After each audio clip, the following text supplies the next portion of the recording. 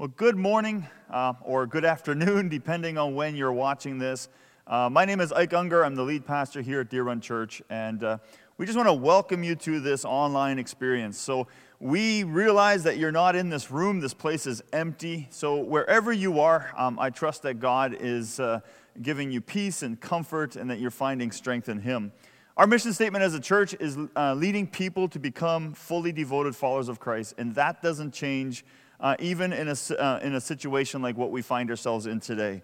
And so we have been called by God to be a light into the community, and I trust that even in difficult times like this, that you are looking for opportunities and how you can be a light into the world. I just want to make a few quick announcements, and just as a reminder to you that all of our ministries at this time have been canceled. We are being very cautious here, and we want to be an example in our community. And so until further notice, please know that all of the ministries within the church are canceled. If you need prayer for anything, we're encouraging you to continue to call the church, to send us emails. You can also go to our website, deerrun.church/prayer, and you can give us our prayer request in that way. Again, just maybe wherever you are, I know some of you are experiencing difficulties. Some of you are experiencing, already some of the impact of this coronavirus. So we're hearing about people who are starting to get laid off. And so we just want you to know that we deeply, deeply care for you and for your needs. And so please do not hesitate to call and to share your burdens, and we want to pray with you. At times like this, I think it's good for us as Christians to recognize that this is also an opportunity for us to show tremendous hope to a world that maybe at this time feels somewhat hopeless. And so I think what an opportunity for us to just exhibit the hope that we have in Christ, to live in such a way that although we are being careful, although we are doing all the isolating, although we're doing all of those things that we need to do, that we are not driven by fear, that we are hopeful. So what an amazing opportunity for us to be an example like that to the community around us. And so I want to encourage you to do that. Welcome to this online experience. This is new for us as a church, and so we're trying to understand how this all works. And so our desire for this morning is that this feels as somewhat natural and normal. And so we just thank you for joining us. And I'm going to pray, and then we'll watch the video announcement, and then Pastor Peter is going to continue our series on the introduction to the New Testament. So let's bow for a word of prayer, and then we'll watch the video announcements. Let's pray. Heavenly Father, I want to thank you for this time. Thank you for this opportunity to be like this, even though it's online. I thank you, God, that we're able to still communicate openly and freely with each other, and also to be able to share your good news. God, at this time, I want to pray for all those that are on the front line as far as the health is concerned. I pray for the nurses and the doctors. I pray, God, that you would give them protection. I pray, Lord, that you would give them energy and strength.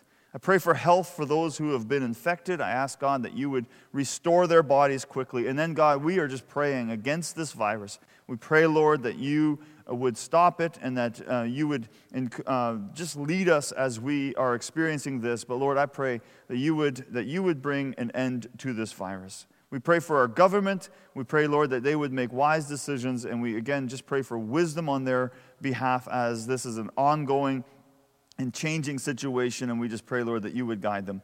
Then I also want to pray for those who have lost their jobs and are in danger of losing their jobs. God, I pray for their protection. I pray for their well-being. And we just ask, God, that in this time of uncertainty, that they would continue to remain hopeful. And then finally, Lord, I want to especially pray for the Bamman family who lost a loved one this week. We pray for them as they grieve. And we pray, Lord, that you would comfort them and sustain them. In Jesus' name I pray. Amen. Let's take a look at the video announcement.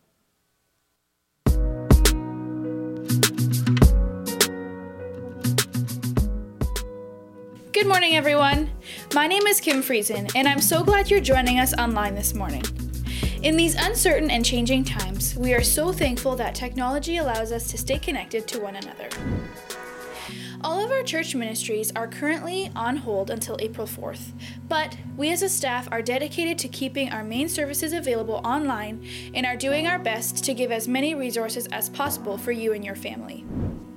The church office will be temporarily closed to visitors as a precaution, but please call the office if you have any questions, concerns, or need prayer. We are here for you. Our church website, deerrun.church, is going to be updated daily, and you will be able to find all the resources there on the homepage. If you need any assistance, there are online forms that you can fill out, and we will do our best to help you. We also want to strongly encourage anyone who is coming home from any traveling to follow the 14-day self-isolation policy. Even for anyone that hasn't traveled, we encourage you to stay home as much as you can. This is the best way to prevent the spread of the virus, and it is our social responsibility to follow the precautions that are put in place by our government. Remember, even though these are uncertain times, we don't need to give in to fear and panic. Trust our Almighty God and allow His peace to give you hope through this uncertainty.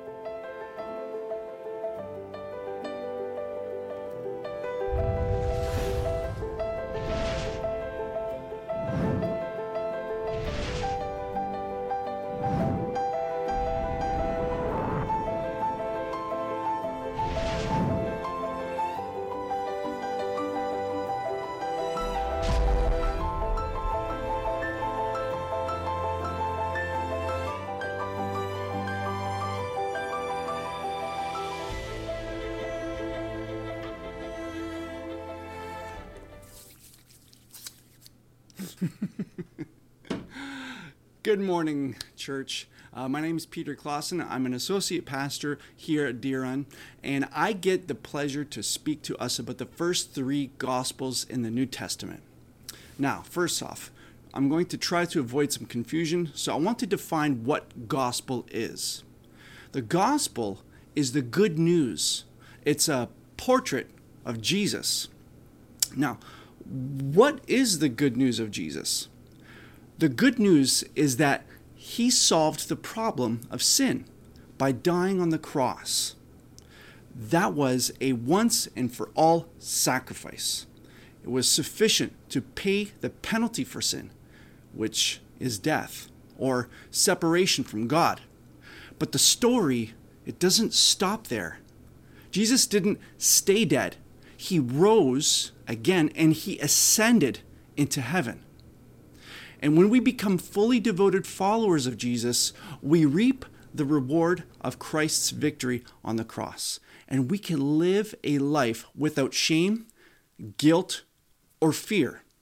Now, we are no longer a slave to the things that pin us to the world now. We are free to be who God created us to be.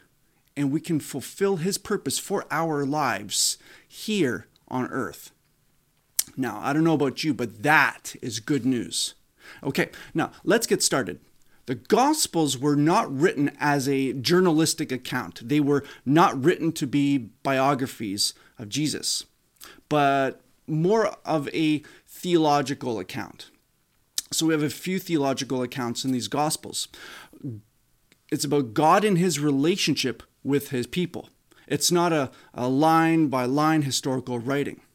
The story of Jesus is encapsulated in the four Gospels, the writings of Matthew, Mark, Luke, and John. However, today I'm going to be speaking on the Synoptic Gospels. The Synoptic Gospels are Matthew, Mark, and Luke. You may be wondering what the word synoptic is. It kind of sounds like a piece of scientific equipment. It means to see together. In our circumstance, it means that Matthew, Mark, and Luke describe events from a similar point of view. It's not that John's gospel isn't accurate in any way. It's just that there are so many similarities to the first three that scholars decided to lump them together, which makes sense.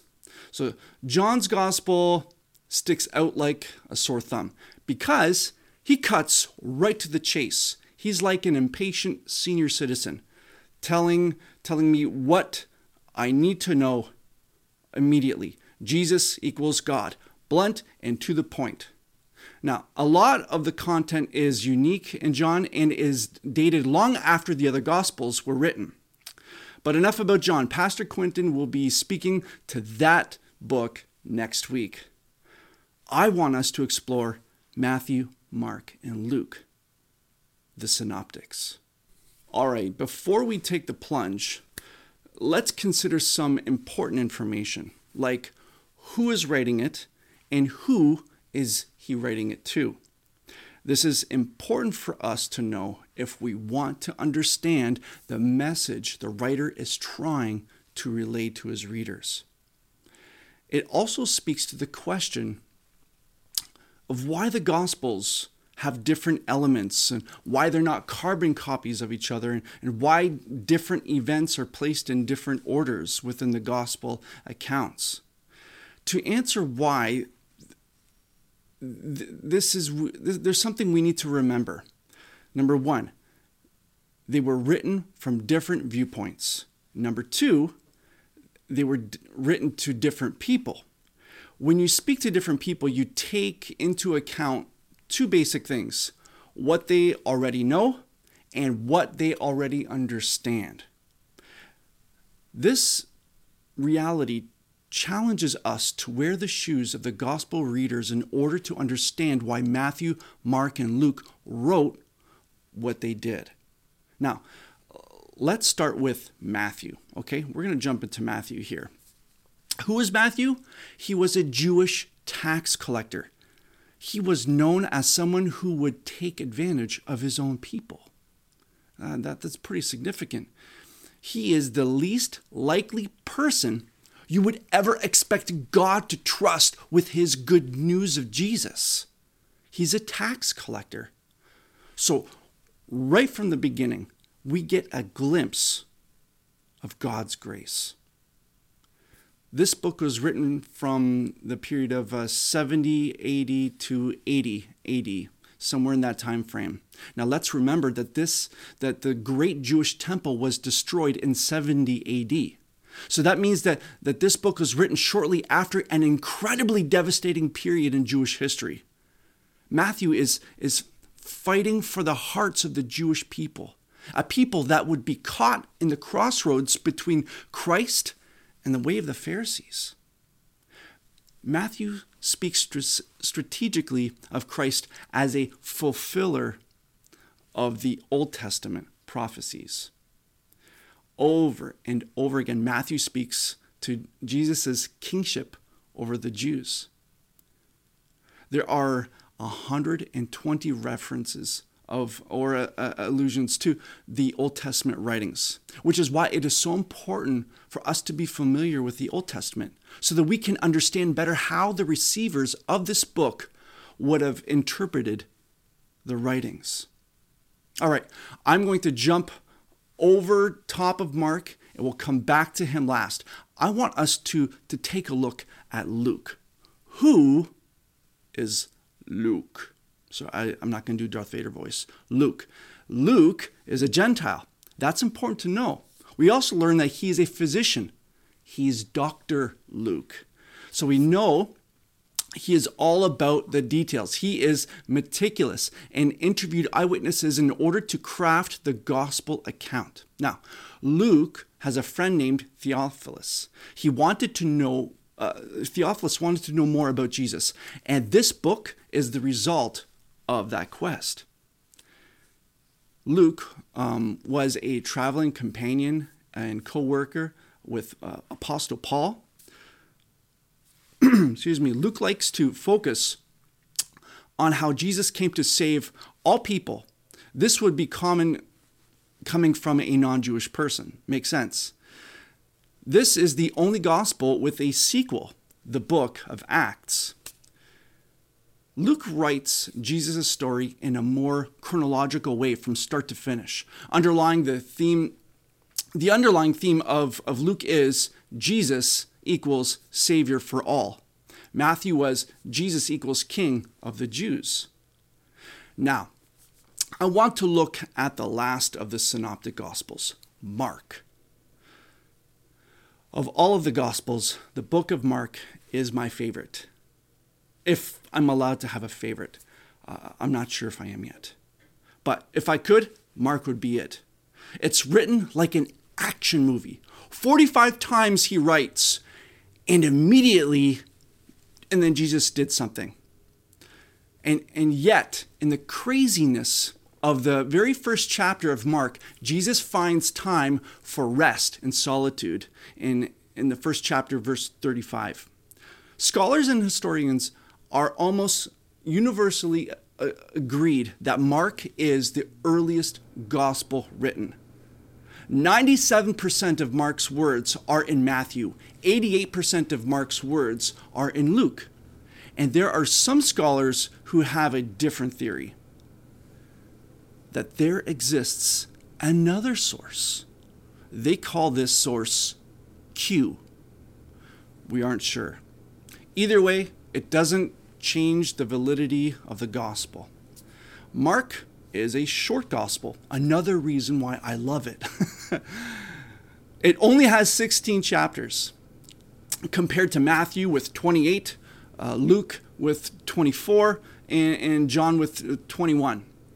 Mark is believed to have been written from 65 to 70 AD.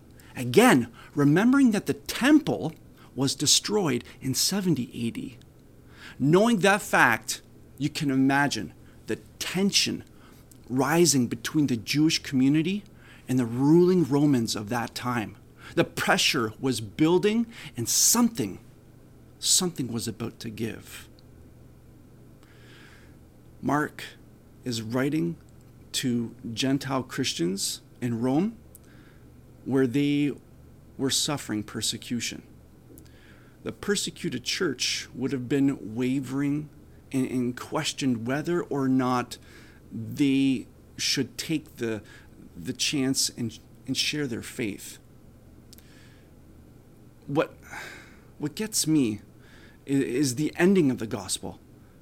It's covered in mystery because it seems unfinished. Or is it? Mark 16, verses, I'm going to start from 5. And entering the tomb, they saw a young man sitting on the right side, dressed in a white robe, and they were alarmed. And he said to them, "Do not be alarmed. You seek Jesus of Nazareth, who was crucified. He has risen. He is not here. See the place where they laid him? But go, tell the disciples and Peter that he is going before you to Galilee. There you will see him, just as he told you." And they went out and fled from the tomb, for trembling and astonishment had seized them, and they said nothing to anyone, for they were afraid. The other Gospels finished up the story of Jesus with a nice bow and a neat and tidy conclusion. But not Mark.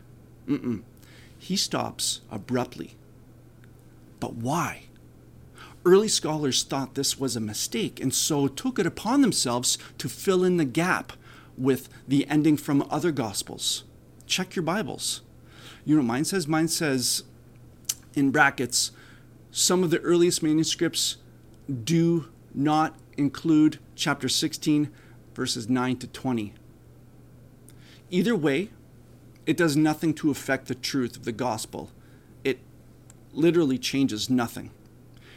Now, the overall theme of Mark is Jesus, the suffering servant. So you got Mark was Jesus, the King of the Jews. Luke was Jesus, the Savior for all. And Mark, the suffering servant.